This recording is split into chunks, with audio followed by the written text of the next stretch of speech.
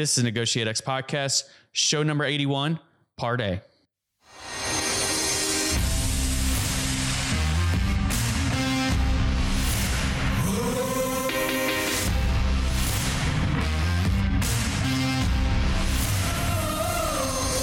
You're listening to NEGOTIATEx Radio, helping you elevate your influence through purposeful negotiations. If you're here looking to learn about how to become a better negotiator in both business and life, then you're in the right place. Stay tuned and be sure to join the others who have benefited from NEGOTIATEx.com, your home for negotiations training and consulting online.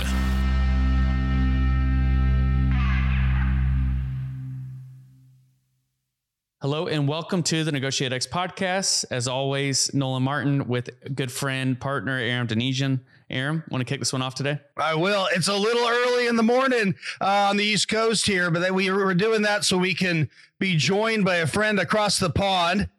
Today we have Maarten van Rossum, who has a background in Dutch and international law.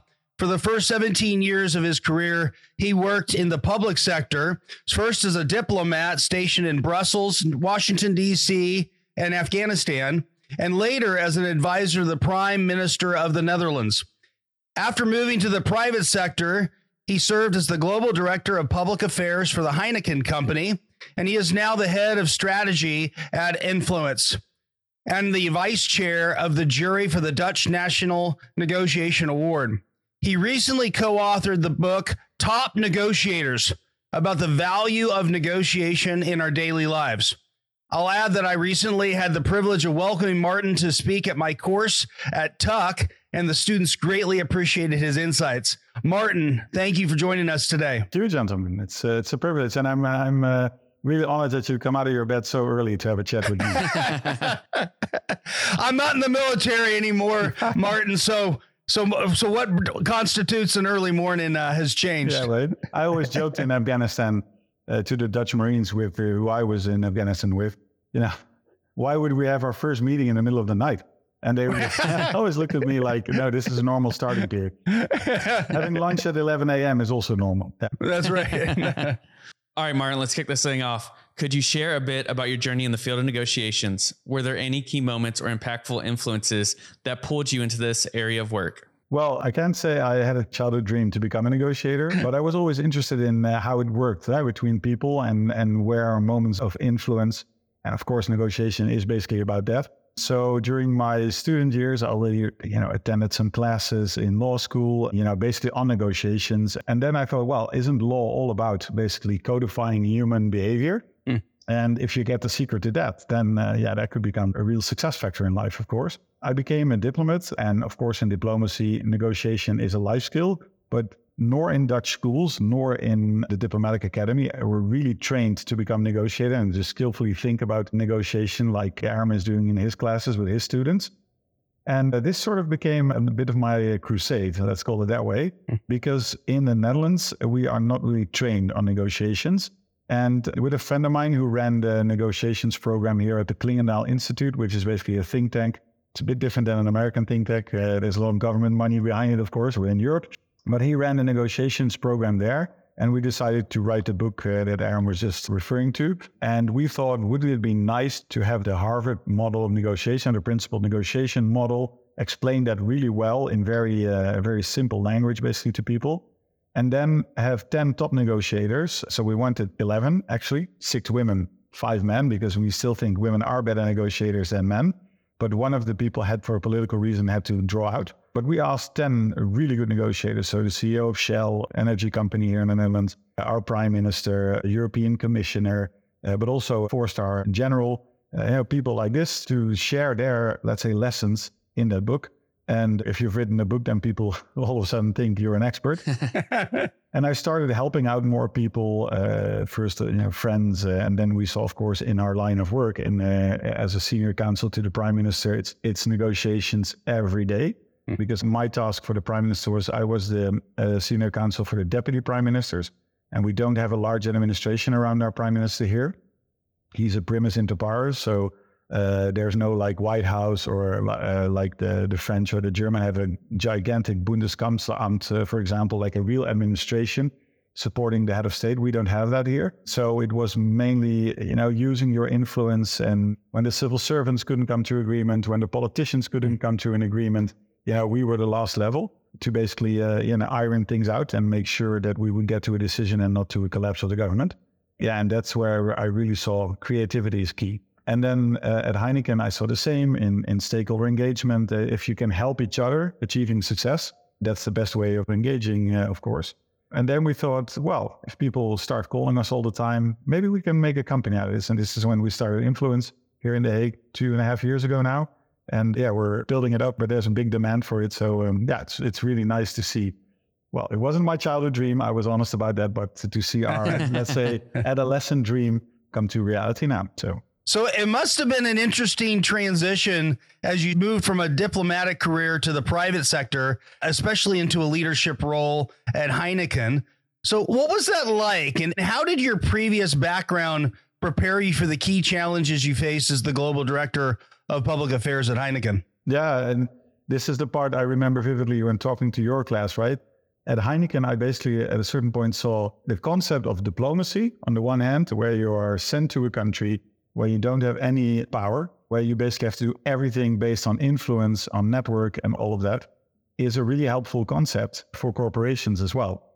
But corporations are, of course, they're trained differently. And that's why I really like, for instance, you with the tax students, really, taking that time to also put negotiations and influencing, on the agenda with them, because it gave me the opportunity to share the concept of corporate diplomacy, where I really think if you look at it from the angle of a diplomat, you should always find the trigger points with the other person you're trying to influence. And that person normally has some form of state power around him or her to make sure that they start doing what you want. This is what we started doing at Heineken as well, to really make sure that the negotiator's mindset gets into all the public affairs, but also all the leadership roles. So we also had a global program where we really started training people on this mindset. And then they became successful, right? I mean, they were already quite successful, of course, but they saw how it worked for them and how it helped them achieve the things that they needed to achieve. Yeah, and that's, of course, if, these facts speak for themselves and then people started adopting it. Yeah, now we do it for a lot of clients, basically saying, first, you really need to deeply understand what your counterpart wants, what his or her KPIs are and how you can help achieve them. If they then say yes, and this is, of course, negotiation 101, but if they then say yes, then you can ask, okay, well, if we're going to jointly try to achieve this, then here's my ask for you. And let's see if we can get to an agreement. And really also, at the end of any deal in a negotiation, you always have to try to sell the win or sell the loss, of course, right? And making the bend, basically, and really thinking about that together. Or so how can we sell this as our joint success, basically? And if there is a loss in it, how can we absorb the shock of the loss jointly? Yeah, that part is really the part, I think, where we can make a difference now. So, Maarten, this is that idea of the corporate diplomat that you shared with my class. It's a term that I had not heard before. I think it's a wonderful blend of your background, both your diplomatic and corporate experiences. Is there more that our listeners should understand by what you mean by corporate diplomat to continue to kind of expand on what you were just saying? And maybe, again, why this concept would have merit for negotiators regardless of maybe industry or situation? Yeah, I think it's basically taking the negotiator's mindset into a classic, let's say, corporate environment. And with a classic corporate environment, I mean, if you look at the toolbox that most corporates have, it's mostly listen, send in, legal, fight a battle, and you bring your leadership in ultimately to try to resolve things, right? But I always say, if you look at the total transaction there, it's quite a costly operation. Yeah, it also ruins relations, of course. So getting your way by means of fighting, let's call it that way. I'm generalizing, of course, a little bit, but it's still the way for most corporations to get what they want. And basically what we're trying to explain is you can do it much more effectively if you do a shorter negotiation up front. And if you look at the total transaction, it'll become more effective. I'm Dutch, as you know. The Dutch are famous for their poldering. Back in the day, we all had to fight the water together. So we would all come, let's say the village councils would come together and they would talk about how to fight the water together and, build the windmill where and how. So this poldering is really in our DNA. And we were sometimes accused by other governments saying, yeah, everything takes so long in the Netherlands because we polder up front. But what it does one thing is that if the decision is taken, it's really a decision that is supported by most parties that are involved and you get less fuss afterwards. And that's also maybe a bit of my DNA, Dutch DNA flowing into this concept, where you basically say, if you take more time up front and really try to understand, get to cooperation, see this, it's a joint problem that you have to solve, because that's why you're at the table together, right? So that could really be helpful in making sure that the front end is maybe a little bit more lengthy, it takes a bit more investment, and you might give away a little bit more in the beginning, but ultimately it's more effective. So yeah, that's the deep dive into it, Aaron. Yeah. Thanks. I'd love to build upon that last question, Aram. So what advice do you have for negotiators of global companies working across cultures and oftentimes needing to negotiate with foreign governments? Yeah, to me, the first thing I always do is warn against generalizations, right? I take it you're both American, but you probably have a different negotiation style, right? So if I just judge you by saying, okay, Nolan's American, I have to negotiate with him, this is the way Americans negotiate. Yeah, it's probably different from Aram's style. It's probably different from,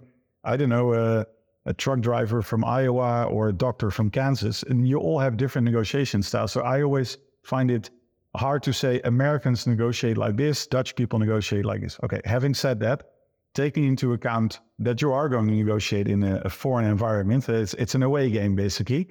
You try to gather as much information as possible. So really, what I always say is try to research the whole person, not just the flag. So, okay, he's American, but now what? Does he like what? Football, soccer, boxing maybe? Okay, and we can maybe find common ground in that. What does his family look like? What does his past career look like? I mean, Aaron and I both served in Afghanistan, so maybe that's a nice angle to go at it, right? Right. So that's the person. And then really also try to understand, so what is the organization trying to achieve here? What is my stakeholder trying to achieve, not just the person?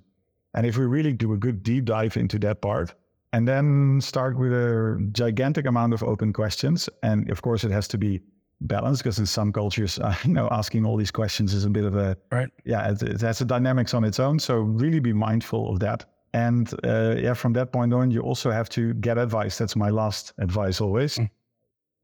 Companies that they say we do intercultural advice, I would dismiss those, but I would find somebody that knows that party really well. So let's say if you're negotiating in Japan with a company like Mitsubishi, for example, better find somebody that knows Mitsubishi really well and hire them as your advisor. Can be a law firm, can be a communications firm, can be a former captain of industry, I don't know, but find somebody that knows your stakeholder really well and their surroundings. And those are better advisors than these general, I know how to negotiate with the Germans kind of people. That to me, that doesn't make sense. But that's my personal opinion, of course. But yeah, doing your research really well, I think goes for any negotiation, but especially if you go in intercultural negotiations, do your research really well up front. And also, again, within the boundaries of what is possible, also try to open the conversation person to person and also asking like, are we on the right track here, right? And that's not possible in every culture, but I found it amazing the depth of some of the relations I could establish in Afghanistan, for example, where they're not known as the most open people in the world, and the cultural differences between Afghanistan and the Netherlands are really big. So it's not an easy game to play, but really try to build that relation and to also at certain points find feedback and check questions, and then you can see whether they like you or not, or whether they're just negotiating with you because they have to. Yeah. And then you can see whether you're really building that relation. Yeah, one of the best pieces of advice that I was given from one of our Afghan colleagues was the first question you should ever learn to speak in another question is what is, to indicate a desire to learn about another culture. And I hear this kind of coming through with what you're saying, Maarten, this just a curiosity and a real interest in knowing you as a whole person and your culture. Language is a big part of this. And I'm just curious to kind of go one step further. As you've had to work through interpreters or cultural experts because of the translation of languages, are there unique challenges that you've faced? What advice do you have when the two parties that are discussing things, they don't speak the same language? That and virtual negotiations to me are, it's a gigantic extra handicap. So I build in time for that. And of course, showing interest in the language, right? I mean, nothing is better than if you speak the other's language, even though it's only a few words. If people, if Americans say dankjewel and goedemorgen when they come here, I go like, oh, so nice. They're at least making the effort, right? So trying to make that effort on purpose. Well, I didn't have any idea that I would ever learn Dari for the time that I was posted in Afghanistan. One thing I did is I merged my culture advisor and my interpreter into one person, because to me it didn't work going there with two people giving, different advices. So I asked my interpreter to become the culture advisor as well. It was a nice example. I was talking to a mayor of the province, of a big city in the province we were located in Kunduz, and that mayor was invited to the Netherlands by the government as a sort of as part of an influentials program, but also showing our relation and how good the relation was. And at a certain point, I had to go to him and construct his program in the Netherlands. So he wanted to go to a park. I was like, yeah, we have lots of those. That's not a problem. But then my interpreter said, he doesn't mean a park like trees and stuff, but he means like an amusement park, like, I don't know, Disney World. So, okay, but that's a good, otherwise I would have sent him to, a park here. That would be a bit of a challenge, right? Right. And then the other thing he said, but the Netherlands, of course, is known for its gigantic shoreline, a small country, long shoreline. He wanted to go to a beach. Makes sense. Makes sense. But I also had to tell him, okay, beaches in the Netherlands look a little bit different and then what you're used to here probably. And that could be a gigantic shocker, of course, for a mayor who was our host at that site. So my culture advisor at that point said, but I think that's exactly the reason why he wants to go to the beach. So for us, it was having these little, be mindful yourself of what could go wrong. So double check, basically, are we talking about the same thing here? Yeah. And building in a lot of time, because first of all, translation takes time, but also building in time to really try to understand each other and really have the people that are supporting you at that point also making sure, okay, I'm going to make a joke now, translate it as a joke, right? So I also gave advice to my advisors again, like, this is what I want to achieve. Yeah. So make sure, and then I always hoped that the people that I talked to wouldn't understand Dutch, because otherwise it sounds really, I had it a few times that you get translators in, but so Papiamento, the language in Aruba, I speak the language, but if they don't know that you speak it, then you can hear everything they say, of course, getting great intel. Right. Well, it's... Whether in diplomatic or corporate positions, we often hear people talk about the unique challenges of aligning internal stakeholders while negotiating deals with external counterparts. Do you have any experiences and lessons learned that you could share as it relates to this challenge? Yeah, I think that's key. And I think it's also a point that many negotiators forget. So first of all, we always say you see a lot of negotiations taking place in a company where, the dispute is about, books. So the person that is responsible for books gets to do the negotiation. I don't think that's a wise choice. I think you should hire negotiators for this, but that's my own parish, of course, a little bit. But we really see the difference. The big international corporations that we help with, one of them even said, this is our profession. We are not negotiators. So they saw the light, basically, and they started hiring us because they needed this negotiation expertise, everything we do for clients. And a big part of it is also internal alignment and internal celebrations if you get to the deal. But I always say, imagine you're sitting behind your desk and you hear, especially if they're big existential deals for your company or things that will impact the lives of many people in the company. You sit at a desk and all of a sudden you hear like, hey, news bulletin, we reached a deal.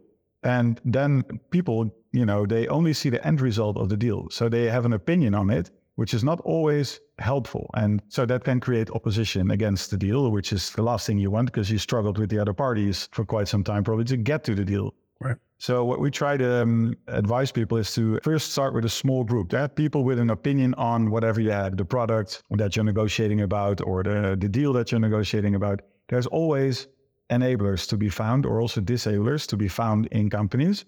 And first draw them in, make them this very special, okay, I'm giving away strategy right now, but make them this very special group that you really want to pre-inform and that you also want to download. I mean, they have an opinion on it, so they will keep having an opinion on it. So if you can download them on their views of the deal or what might work or would not work, it's even helpful for you at the table again. And then keep them informed, making sure they don't get to 0 from 100, which 100 is the deal, in one day. So basically let them get used to making part of the endeavor and making sure, this is a negotiation team, this is our leadership team, they do this work, but you can provide your input, you can provide your opinions, and we would love you to also reshare this. So sometimes we ask people, like, get the 4 or 5 most opinionated people in your, bring them in, make them a trustworthy partner, and make sure they become the ambassador of the deal. It's like, they're working on really good stuff there. This is a good team. And so basically try to create your own positive vibe. And when you have it, celebrate it. I mean, explain also the downsides of the deal maybe. But if you put all the time and effort and, I don't know, travel and whatever you put in it, make sure you explain it well to the people that you work for, basically, and make sure you celebrate it together. Like, this is a milestone. We should really celebrate this together. This is a success we achieved. And with that, the side effect is, of course, that you also celebrate good negotiation outcome within the company, which I think is key, because it tells people this is what we expect from you. Absolutely. Thank you. What I heard you saying there was, it's not just about bringing our greatest fans to the table. Sometimes we got to bring our greatest critics as well and involve them in the process. And that's hard to do. Yeah. And it's, at Heineken, we are brand builders, right? So making a good story behind the brand is key. And I introduced a few public affairs and negotiation brands. And one of them was the roundtables in which we would speak to our greatest fans and fiercest critics. I always call them, because it's sort of, I don't know, it sounds nice in Dutch at least. And making sure we get their input on our policies. And to me, it does a few things, because you actually listen. First of all, you invite them. So that's step one, right? Everybody that gets invited to, I don't know, a government or a big corporation, or people that actually want their input and their advice, is normally like you feel extra special, right? And you can tell other people that you can go to, I don't know, the government or to Heineken and to other groups. And then really listen carefully and make sure where you can say, okay, this is input we can use, but also make sure you manage expectation right if there's input you can't use. Or basically say, let's have another conversation to better understand what you're trying to achieve, because maybe we can work together on this one. And well, if we have that, then also tell the other people in your company that you're doing this. So that's basically what we talked about, but it's not always easy. And sometimes you just can't agree. I don't know, there's NGOs that don't want oil companies to exist. Okay, well, that's hard, but then you can always still have a conversation, I think. And, getting a face and getting that relation works in a mitigating way. Have a good conversation. Okay, so how do we do this? And what do you expect from us? And okay, should we close down as Shell in 2 years? That's impossible. They'll have all these effects. And then you can at least try to explain the dilemmas that you run into. I call it dilemma logics. It's a thing we developed at the government here. If you talk about your dilemmas, not so much about the direction you chose, but if you talk about the dilemmas, then people will also see, okay, I get this. So they have to weigh this against this. Yeah, then I get it, why they made this choice. Right. And it gives something of procedural justice, right? Where people think, well, they at least took some time to think about it. It's not an overnight choice, and they consulted a lot of people. Yeah, and to me, it doesn't always lead to positive outcome, but it's at least better than doing nothing. And it keeps you in a permanent dialogue with others. Hey everyone, Nolan here. I have to jump in and end the podcast for part A of this show. Be sure to rate, review, and subscribe to the NEGOTIATEx podcast if you haven't already. And also join us next week for part B of this awesome interview. Thank you for listening to NEGOTIATEx Radio, helping you elevate your influence through purposeful negotiations. If you're here looking to learn about how to become a better negotiator in both business and life, then you're in the right place. Be sure to join the others who have benefited from NEGOTIATEx.com, your home for negotiations training and consulting online.